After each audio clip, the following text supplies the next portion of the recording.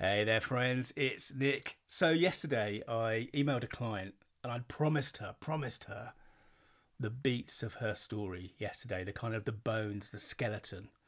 But actually, what I got to say yesterday was, do you know what? I've had a couple of really good sessions on this story, and I think I might get you tomorrow. Actually the first full draft, the kind of 1,100 words or so, and it just depends whether I can bring it home tomorrow afternoon. And she writes back and says, "Brilliant, very excited.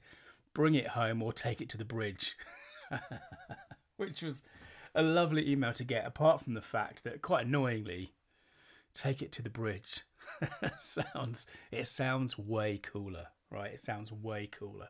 But there's an actual, there's a proper reason, I think, for using that phrase, "bring it home." And I've talked about this before in storytelling. What we want to do is have that beautiful kind of click in our audience's mind when they get to the end of the story. And that's usually because we've connected the beginning with the end. Now, taking it to the bridge, yes, that matters as well. We might, I guess, say that's analogous to taking to the story right to the point of conflict, right into the teeth of the conflict, whatever it might be. But bringing it home really matters, and I want to give you a great example of this. Um, there's a company in the US called Atoms. They make shoes, they make masks, started by a couple from Pakistan. And in January, Sidra, I think that's how you pronounce it, Sidra released a story as part of the Humans of New York series on Instagram, and they're based in New York now. These two founders, and it's such a fantastic story. A brilliant example, not just of bringing something home, but also taking it to the bridge and really communicating with depth and authenticity and,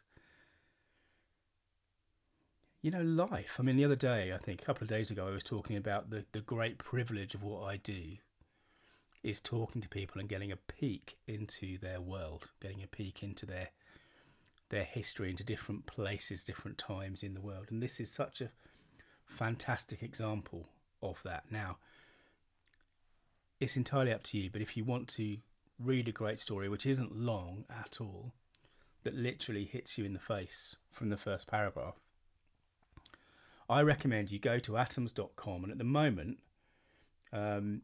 if you go to the homepage, the story, there's a link to the story on the homepage.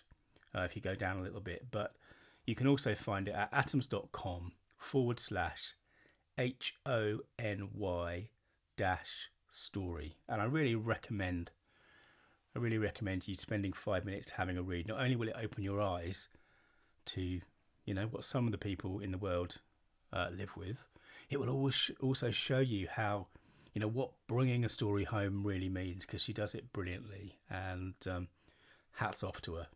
Her story means massive business because Atoms are pretty much sold out of everything, I understand, at the moment, because this story went viral. And,